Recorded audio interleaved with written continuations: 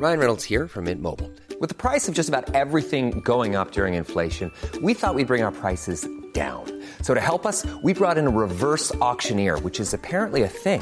Mint Mobile Unlimited Premium Wireless. How to get 30, 30, bit to get 30, bit to get 20, 20, 20, bit to get 20, 20, bit to get 15, 15, 15, 15, just $15 a month? Sold! Give it a try at mintmobile.com/switch.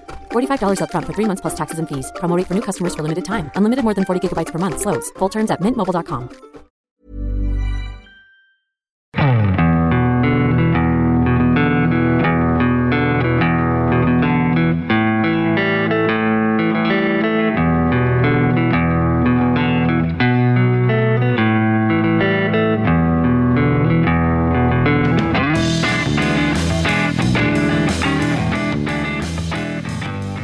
Hello and welcome to the Second Tier Podcast. I'm Ryan Dilks and I'm joined by the Championship to my League One. It's Justin Peach. Good day to you, Ryan. Always liked League One, never wanted to be in the Championship anyway. Justin, how are you? Yeah, no, I'm quite good, surprisingly. It's obviously been a strange sort of 24 hours being a Derby supporter, but surprisingly, I'm not bad at all, yeah.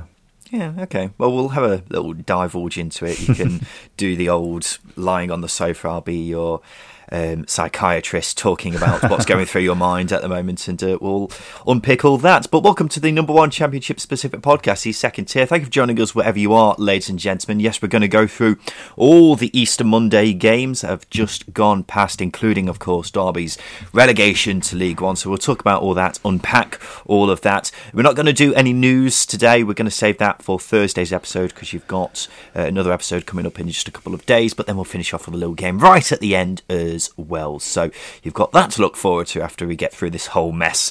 Right, so we'll talk about Derby, shall we? They've been relegated to League One for the first time since 1986 after they lost 1-0 away at QPR and Reading drew against Swansea. Where do you even start with this, Justin? It was always going to happen, wasn't it? It's become quite apparent for quite some time that it was looking very unlikely Derby were actually going to stay up. Now that it's actually happened, what kind of range of emotions are you feeling as a Derby fan? I wasn't really feeling anything because I was sort of resigned to it. Personally, I was resigned to it as soon as Phil Jagielka and Graham Shinney left in January. I thought, you've taken almost the beating heart of an experienced beating heart of the group out of the team at a really pivotal time, and that's really hard to recover from. And you can tell the team's missed Phil Jagielka's experience and Graham Shinney's energy in midfield. So I was sort of resigned to it then, but there has been glimmers. But at the moment, right now, pretty much similar to a lot of Derby supporters, I just feel quite proud to have. It feels like I've got my club back, which is quite weird because nothing's guaranteed yet in terms of its future.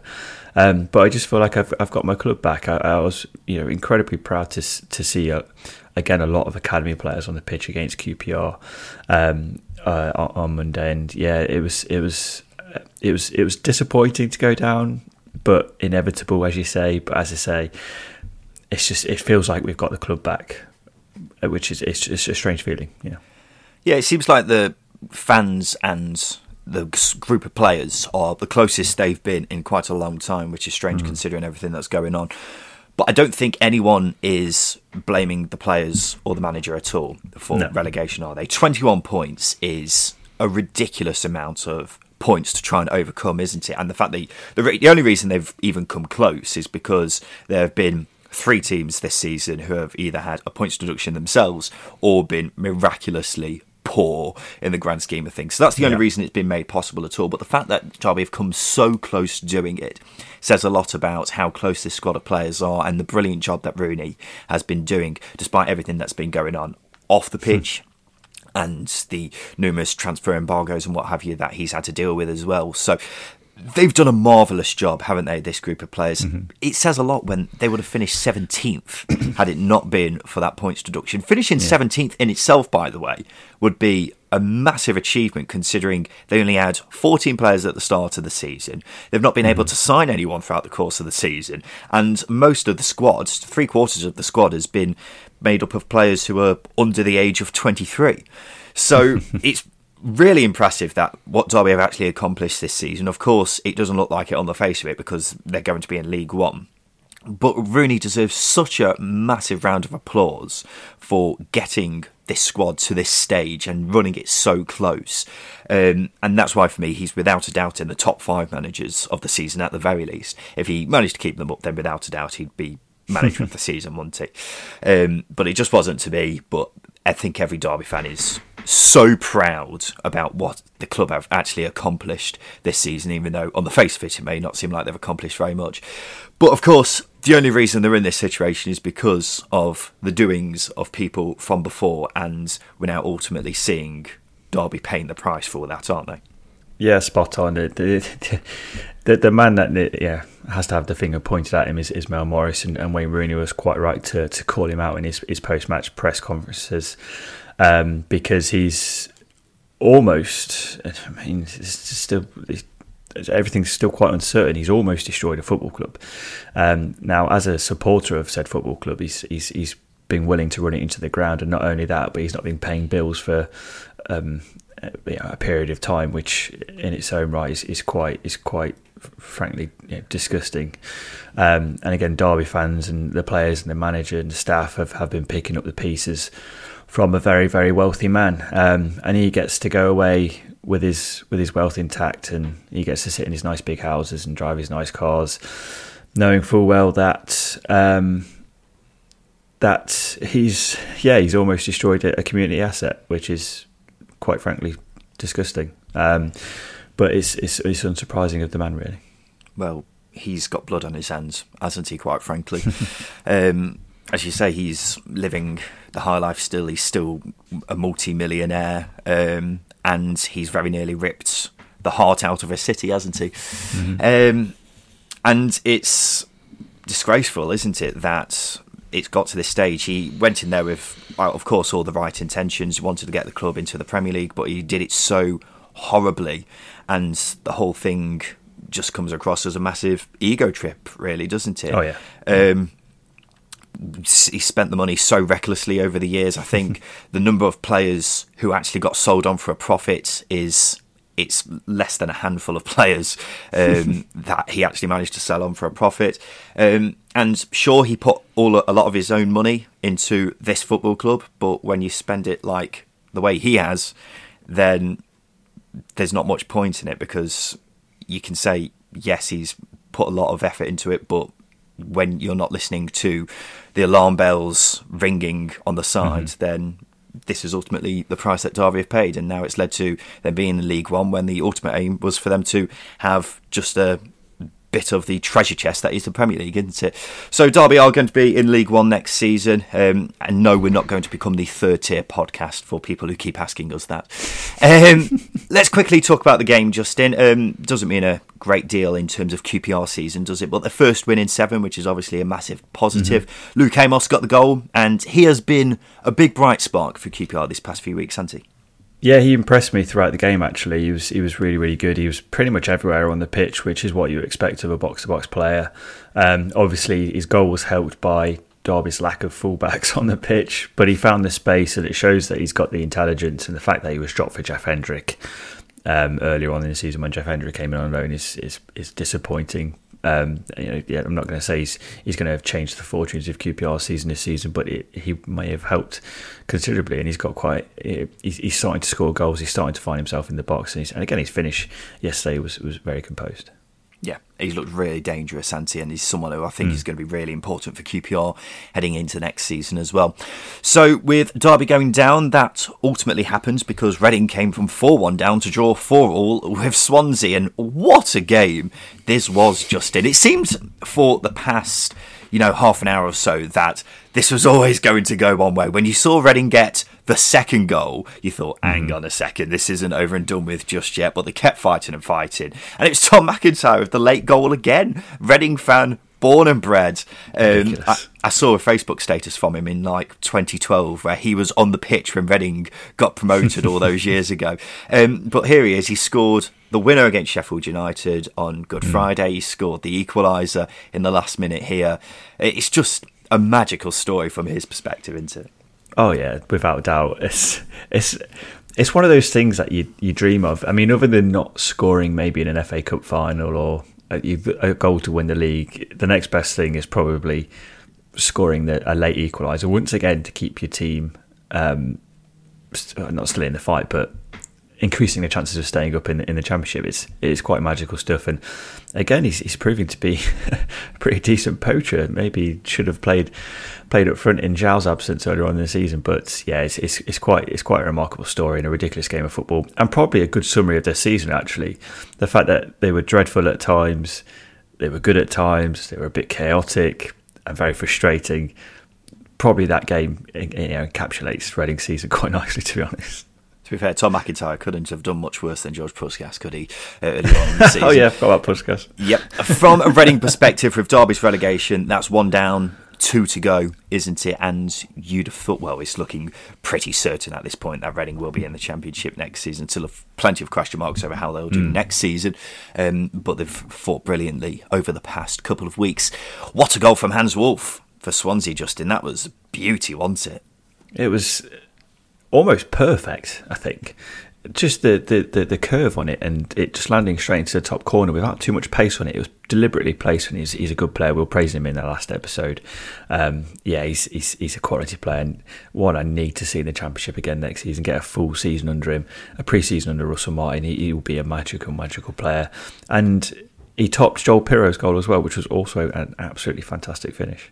Yeah, Joel Pirro got 2 again to take him up to 20 goals for the season, which is a very impressive tally in itself. So Reading look like they're just about safe in the Championship now, and their chances were improved even more after Barnsley lost 2-0 away at Peterborough. Peterborough won 2-0 away at Barnsley, I should say, in a big game at the bottom of the table.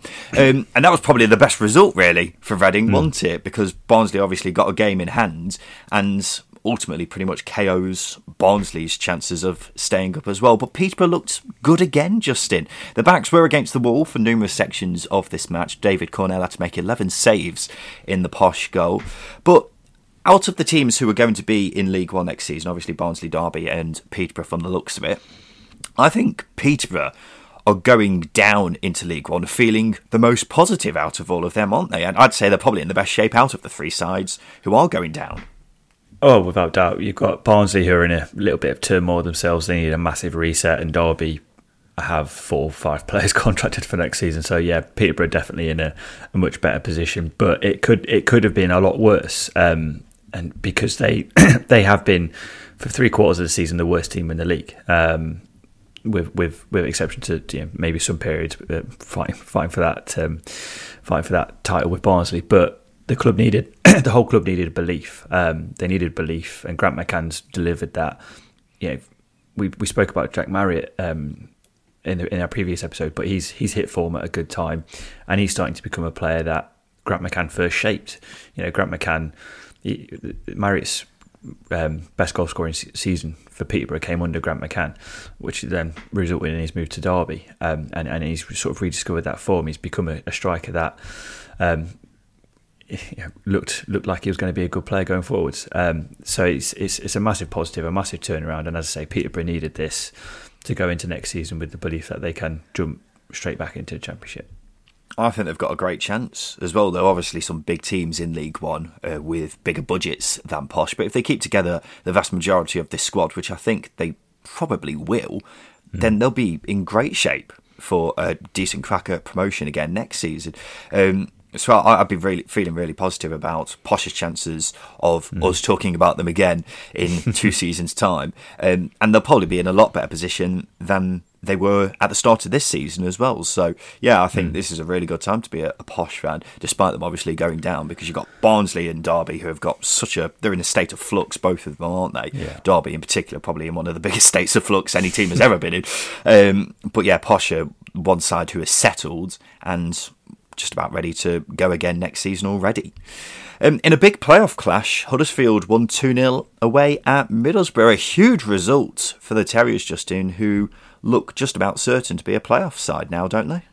Yeah, I know, absolutely. I've never, no doubt has ever creeped into my mind about this Huddersfield team. Even with that shaky form before the international break, they're a team that relies on really basic principles, but they execute them brilliantly, and away games they're a perfect away side because they're solid, they're difficult to break down at times. I know Lee Nichols gets caught up on fairly often, but he's a good enough keeper to keep teams out, and they're very good from set plays as well. And this game again was the perfect sort of example of what they do away from home. They created some chances on the break, they created a lot of chances from set plays, and they were clinical when they needed to be. It's a really good performance, and they kept a clean sheet against a very good Middlesbrough side. Jordan Rhodes got only his second goal of the season. Of course, he got it against his former side as well. I'd like to see how many goals he scored at the Riverside for opposite teams compared to how many goals he actually scored in the Middlesbrough shirt, because I imagine it must be quite close.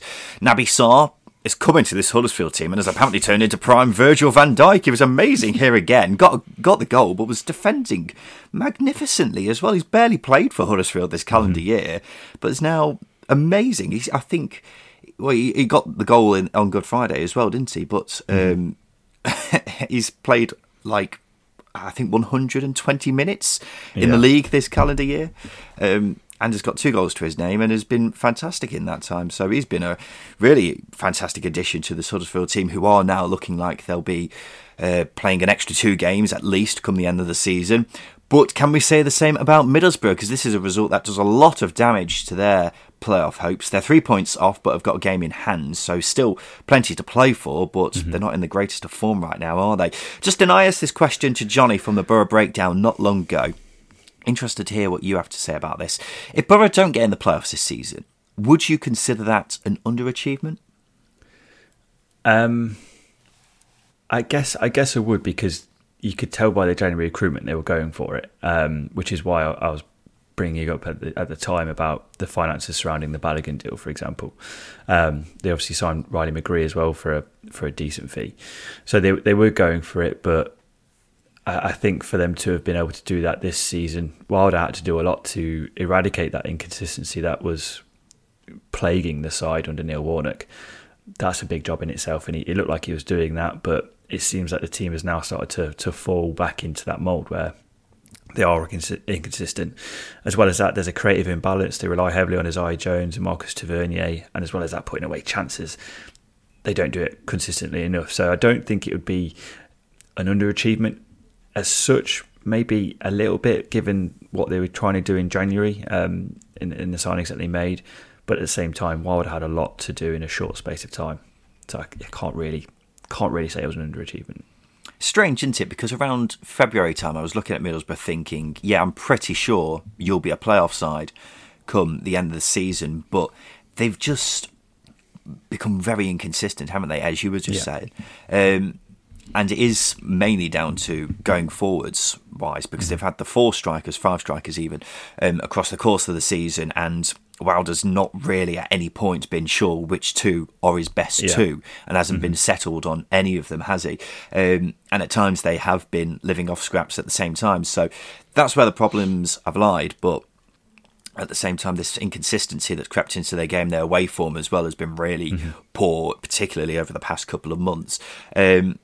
Strange, and I think if anyone does blame Wilder for them not getting in the playoffs, I'm not sure anyone will do, but I think he would be a victim of his own success, won't he? Because he's the person who's got them there into that position for the first place, hasn't he? But there's certainly a side lacking confidence at the moment, still with a great chance right now, aren't they? But there has been speculation linking Wilder with the Burnley job, and he hasn't ruled that out either. So that would be a remarkable turn of events if that actually happened. But yeah, it's a strange time at Middlesbrough. Also in this game, we had an indirect free kick after a back pass in this game, which doesn't happen very often, or happen often enough for my liking.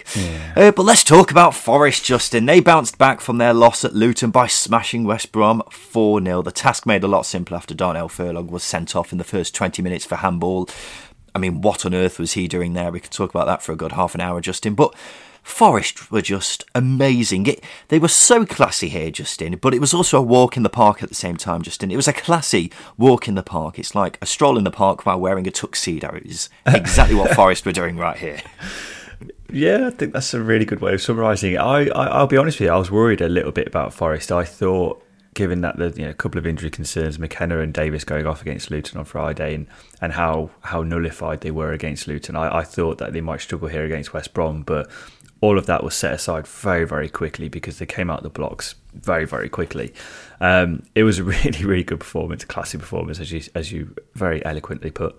And yeah, you can't fault Forest at all. I thought Figueiredo had Andy Carroll's number, given that Andy Carroll's one of the best number 9s in the division, even in his current state. And they just nullified West Brom in the first 15 minutes quite easily. And obviously, the sending off and the penalty helped. But what you've got to do then is you've got to hit teams hard. You've got to be tactically suited to playing against 10 men, making the pitch wide, getting in behind the defenders, and they did that. It was a really, really good, almost perfect all-round performance from Forest. Yeah, they only conceded the one shot in the whole game. Not surprising because West Brom were down to 10 men for so long, but still to just completely kill off any hope of them getting back into the game is a very good job well done. James Garner was exceptional. He was magnificent. He's the exact player you want when you're coming up against 10 men, isn't he? Because he stretches the game so much and just spreads the plays so good. He's someone who seems to get better and better. I say that a lot about a lot of Forest players, but they do. They just get better and better each time I see them. Jack Colback's goal. You having that? I'm not having that. No. If that's a cross, it's a dreadful cross. I'm not sure what technique he's pulling out there with that cross, and if it's a shot. No, it's not a shot. He says he meant it. He says he meant it, Justin. And I can see he's cut across it. No, he sliced it. Don't say he's cut across it. He's cut across it, which would imply he's trying to aim it towards goal. When you first see it, first time you think, yeah, there's absolutely no chance he meant that. But the fact that he has cut across it makes me think, okay, I can see maybe he was trying to just run it close to the keeper. Why is he shooting from there? To do that? No. Are you doubting the quality of Jack Colback's left foot, Justin? He's got a decent left foot, to be fair to him, but he doesn't pull them out the hat very often. I know he scored a decent goal earlier on in the season, but if he's shooting from there and I'm one of the forwards, I'm giving him a bollocking. Not having that. Even when he's doing stuff like that? Even when he's doing stuff like that. I know Surridge ran off celebrating, but I'd be having a word with him in his ear. Like, you do that again, mate, I'll have you. Put the ball in the box. He did, right into the keeper's bottom box, whatever that means. Right, now it's time for a break, Justin. After that, we'll talk about a win for Bournemouth and a draw between Sheffield United and Bristol City.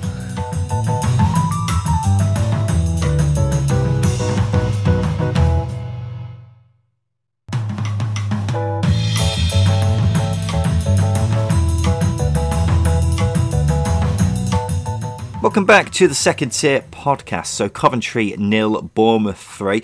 We looked at this and thought it was going to be quite a tricky game for Bournemouth, Justin, but it ended up being quite comfortable in the end. The scoreline perhaps not doing the game justice because Coventry didn't play bad at all and gave Bournemouth a right good game, but Bournemouth were just so clinical, weren't they? And that's not something we've been able to say very often about them, is it? No, exactly. They're a side that do create chances quite often, but there are times where Slank is left isolated in games, and there are a side that can have a habit of spurning good chances and giving opposition plenty to giving other teams belief in games, essentially. But they didn't do that here against Coventry. They put their chances away at the right times. They killed the game off quite early in the second half as well. So yeah, it was a really good away performance from Bournemouth, and this was probably a display that they needed because, as you pointed out, this was probably the game of the weekend where you think that's a real headache there because of Coventry's record against the top 6 teams at home. Their record at home, especially, they dispatched Fulham with ease, and it could have been the same here against Bournemouth, but it was a good performance from Bournemouth. They eradicated any fear that Coventry could turn them over, and as you say, they defended well at times when they needed to, and they put the chances away at the right times. It was really good performance, and one that should give you enough belief that they will get over the line. Yeah, Coventry have been quite an inconsistent side, haven't they? I think that's the main reason why their playoff chances have faded away. Their playoff chances had reappeared briefly over the Easter weekend, but have gone back into hiding almost immediately. So I think that's just about dead and buried now. But that is the main reason why they aren't going to get in the playoffs, because they were fantastic in the first third quarter of the season, but the inconsistency has just really caught up with them. But it's still been a remarkable season for them. But Bournemouth now have managed to open up a 7-point gap on Forest. 5 games remaining. It's worth mentioning Bournemouth, of course, still got to play Forest, and Bournemouth's next game is against Fulham. So squeaky bum time for the Cherries and Scott Parker, but this was definitely a performance they needed, didn't they? Because they were certainly lacking confidence over the past few weeks, and fans were definitely getting a bit frustrated as well with the way their side was doing. Sheffield United could only draw 1-1 away at Bristol City. Sheffield United missed so many good chances here. It was like the Jokanovic era again, wasn't it? Well, the latter end of the Jokanovic era, where they were playing well but just could not put the ball in the back of the net, and it very nearly cost them if it wasn't for a lovely volley by Morgan Gibbs-White. But I think this is definitely points drop for Sheffield United, isn't it? Oh yeah, without doubt. When you talk about the chances they created and the strikers that they've got missing, you're thinking Ryan Brewster's quite a clinical player. Christ, we could have used him. Bailey Sharp's the most clinical player in the team. Definitely could have used him. It's just it gives you a telltale sort of description of where Sheffield United are at the moment in terms of scoring goals and putting chances away, because ultimately that's been their issue over the last sort of 4 or 5 games. They've not been able to create too many chances, but in this game they did. They didn't put the chances away when they came, and when you've got players like Gibbs-White and Ndiaye up front, that's going to be a symptom of that. Unfortunately, it's disappointing result, and obviously it gives teams behind them plenty of belief that they could pip Sheffield United into the top 6. Well, Sheffield United are the team, aren't they, who you're looking at now thinking, if anyone's going to drop out, it's going to be them. In fact, you'd probably say Huddersfield, Luton and Forest are just about there, aren't they? And it's between Sheffield United and whoever fancies a bit at this point. So they've got a point on Millwall, who are 7th. Middlesbrough are the other team who are just a bit back because they've got a game in hand as well, who you'd be looking at thinking Sheffield United's probably main contender. At the moment, I'd still say it's likely we'll have Sheffield United in the playoffs come May. But still plenty to work for, isn't there? Yeah, well, the longer the games go on, and as you say, there's a little bit of the Jokanovic era slipping into the team. The longer the games go on, I'm becoming less convinced that Sheffield United can get into the top 6, mainly because of just putting chances away. Defensively, they're okay, they're fine, but it is just putting chances away. That is the difference, and they're not in a position where they can afford to drop points at the moment. They need to get a couple of wins, which is easier said than done. They do need a couple of wins just to solidify that place in the top 6. You look at Huddersfield and Luton, they've been able to do that in Forest as well. But Sheffield United just can't get the ball in the back of the net to be the difference maker in that sense. Well, they've got Cardiff coming up this weekend, which has got to be seen as 3 points, hasn't it? If they don't get 3 points there, then they're in a bit of a pickle, to say the very least. After that, they've got QPR away. QPR would have been one of the teams you'd want to face, but now that they've got a win and a draw on the board, are they turning around in form? Then after that, they've got Fulham last day of the season, which is not who you want to play at all, is it? So, tricky times for Sheffield United, but they've got to get 3 points this weekend against Cardiff. If that doesn't happen, then I think they'll be looking at the playoffs thinking, well, that's just got away with us, and how the hell has it got away from us as well?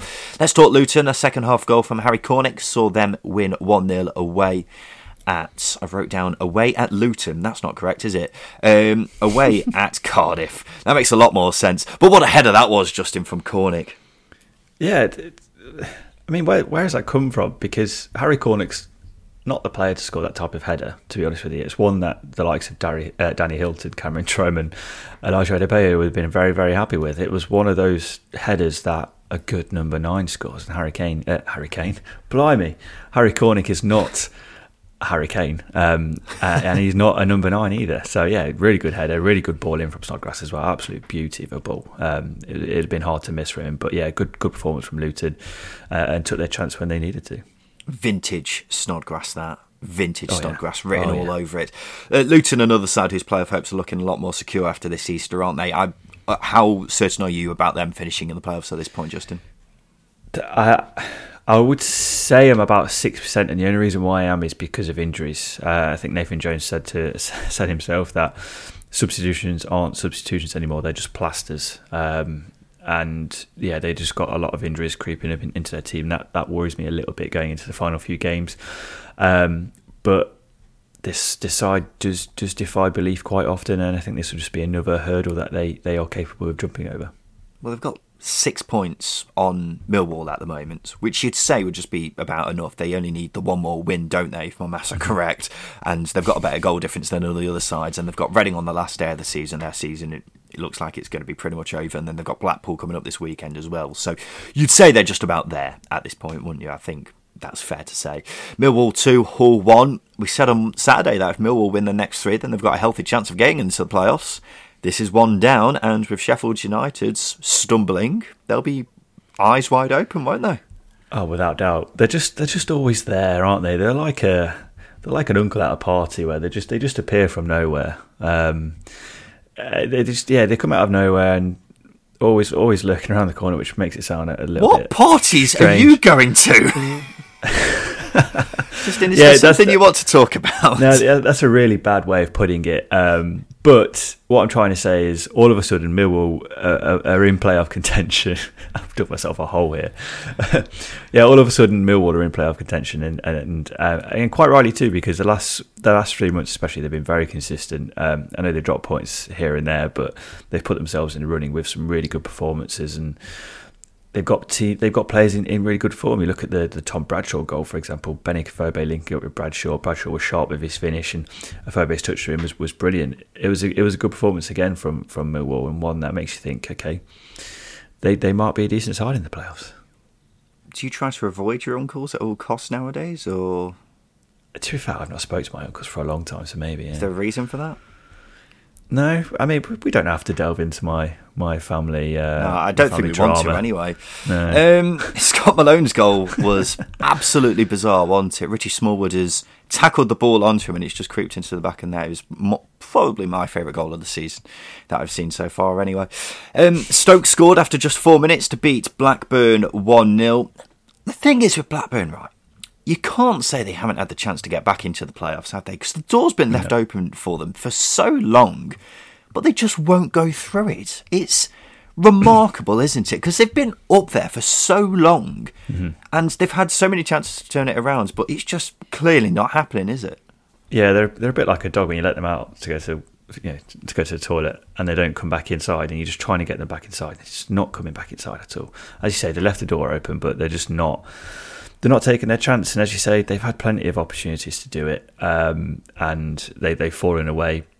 But it's their own fault as well. They've missed chances at times. They've not been defensively as solid as they have been at key points in the season. As you say, Stoke scoring in the 4th minute and then Blackburn not replying at all throughout the game is really, really poor. Really, really poor.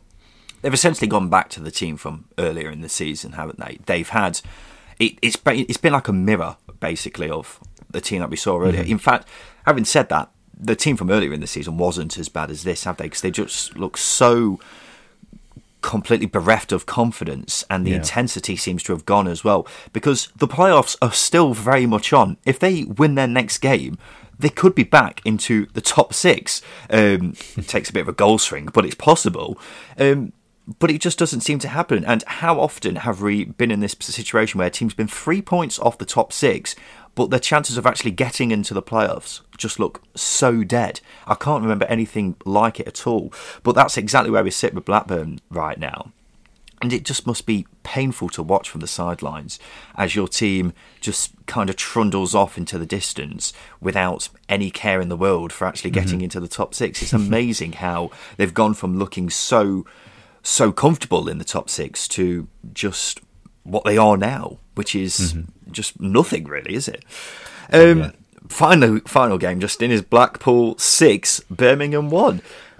Obviously would be higher up in the running order, but every other game had something on the line apart from this, and I think the only thing that might be on the line after this result, Justin, is Lee Bowyer's job. Yeah, I mean, where do Birmingham go from here? Because Harry Redknapp, Birmingham City retired Harry Redknapp. Steve Cotterill, I think Birmingham City broke Steve Cotterill, judging by some of his post-match press conferences at the time. Aitor Karanka was a good manager before coming into Birmingham. It seems a graveyard for managers, and nothing's going to change at that club until things change at the very top. And I understand your point you were making over the week in our last episode about Lee Bailly being the only bright spot, because he is a good manager. But unfortunately, the tools that he has and the backing that he has just isn't there. This squad that Birmingham have is a bottom 3 squad. We know that because of their points that they've accumulated this season is less than teams that have had points deductions.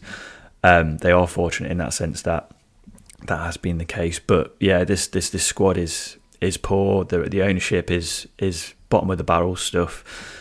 Are we convinced that Craig Gardner's the right man as the technical director, sporting director?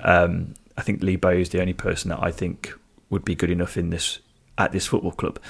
But unfortunately, the fans have turned against him because of results on the pitch. But that isn't necessarily all of his fault because of the players and the ownership, etc. It's a mess.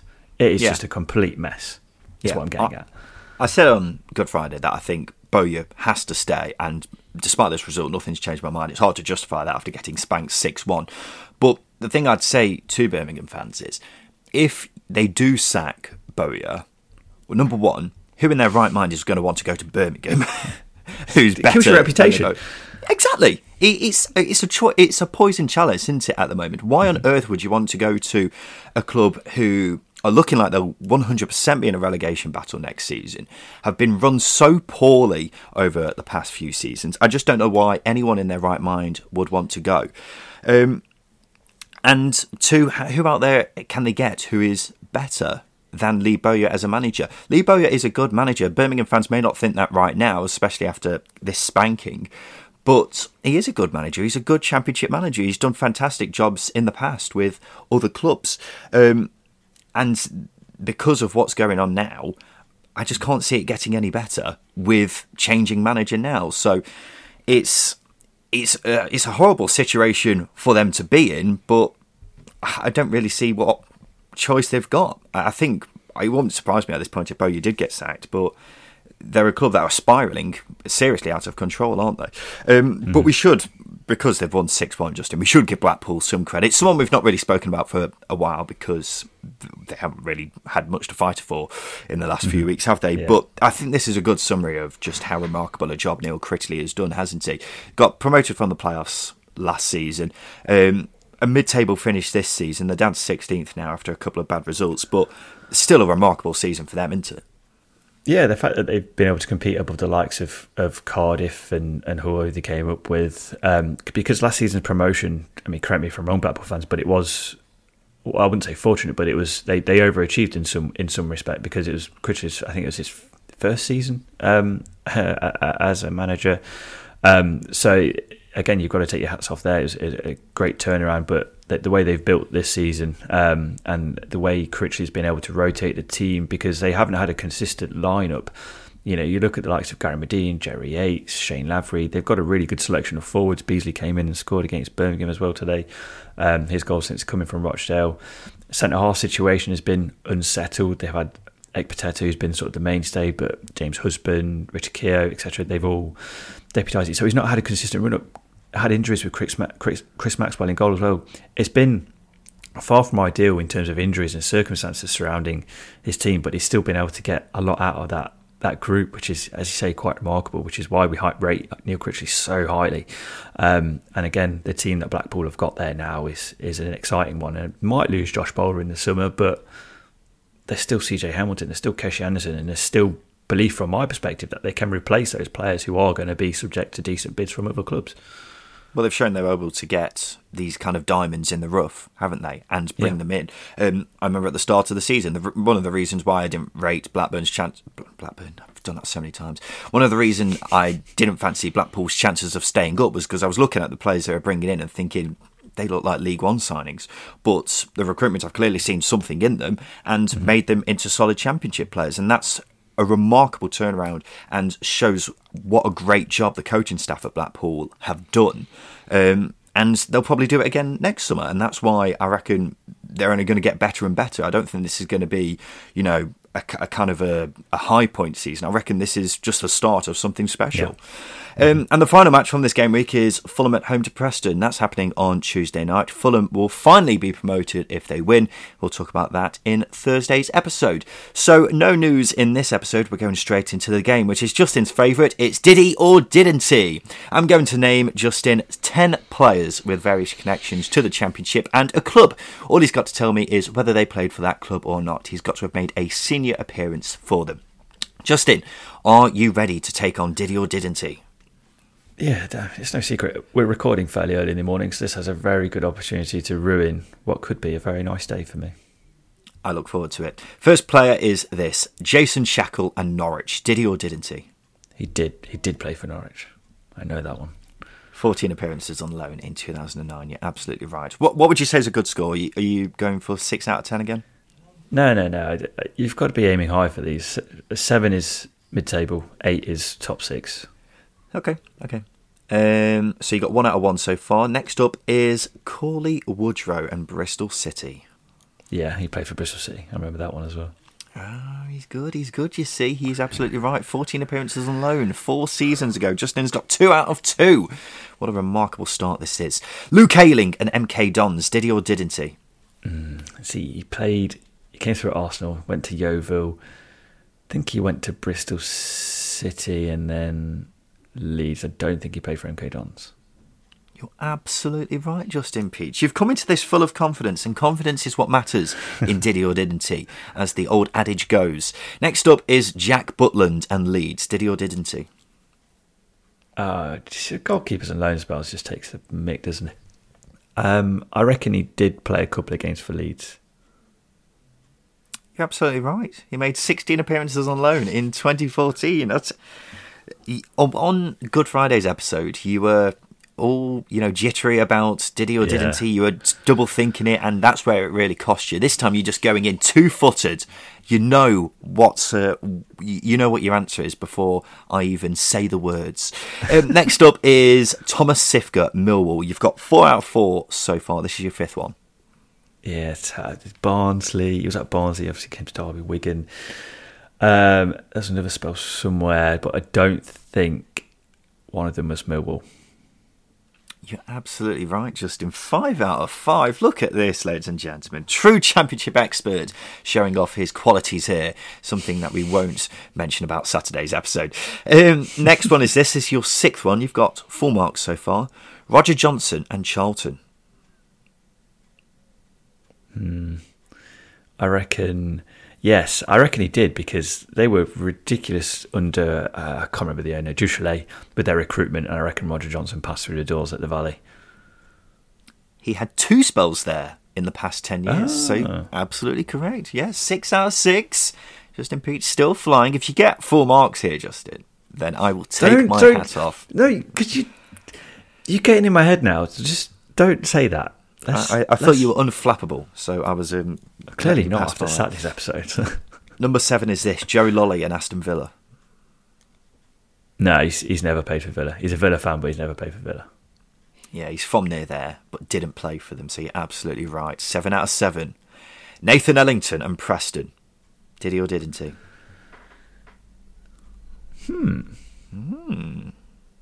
Now he's double thinking it, ladies and gentlemen. Yeah, he became a bit of a journeyman, but I don't think he ever played for Preston.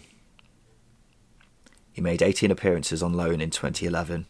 Did he? He absolutely did. Justin, you've let your record go to tatters. Wow. No, that's quite surprising. I might have to Wikipedia that after this. I mean, he's shaking him. We're going back to Preston again, Justin. You've got 7 out of 8. Preston and Adam Reach. Did he or didn't he? Crap. No. See, it's normally I can pinpoint where players have played and when they've played, but the last 2 completely gone. So I'm not sure. He made 35 appearances in 2015-16. There you go. He's lost it. He's lost it, ladies and gentlemen. So you've got 7 out of 9. You're having a bit of a Stoke City season here. The final one is this, Nua Dicko and Blackpool. It's another one. No, I don't think. Where is Nuadicco now, anyway? No, I don't think he did play for Blackpool. He had 2 seasons on loan there 10 years ago. two full seasons. He had half a season, I think, and then 1 full season after that. Christ. 7 out of 7, and then all completely went to pot, Justin. I think it's all right because you would have said 7 was a good score at the start, but it could have been a lot better. I mean, a bit having like a Tony West Mowbray Brom. season. Yeah, Tony Mowbray season, a bit like West Brom Blackburn, got very, very, very ambitious, and my mind started to wonder what could have been. You've become a victim of your own success. That's the problem for you right there. Mm-hmm. So there we go, ladies and gentlemen. This has been a roundup of the Easter Monday round of games here on the second tier. We'll be back again on Thursday to look ahead to next weekend's round of games, as well as talking about Fulham v Preston, which is happening tonight at the time of recording. So we look forward to seeing you then. But thank you for joining us this week. We look forward to seeing you in a couple of days' time. So this has been the Second Tier Podcast. I have been Brian Dilks. I have been Justin Peach. And thank you for listening.